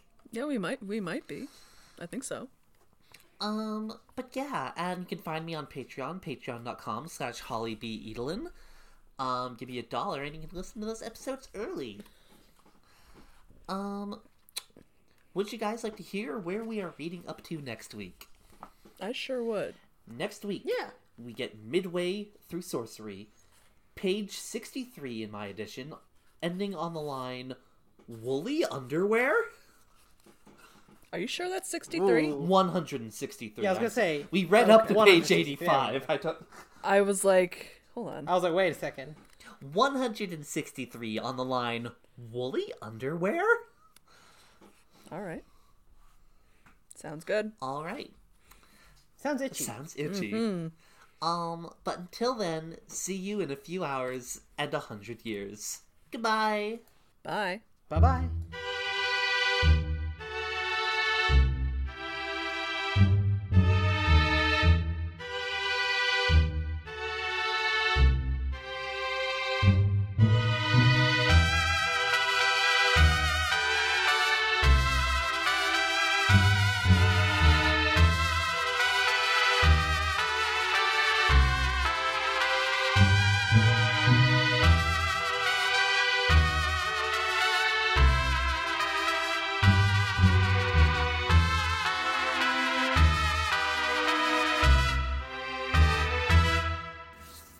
Also, hi, I'm here.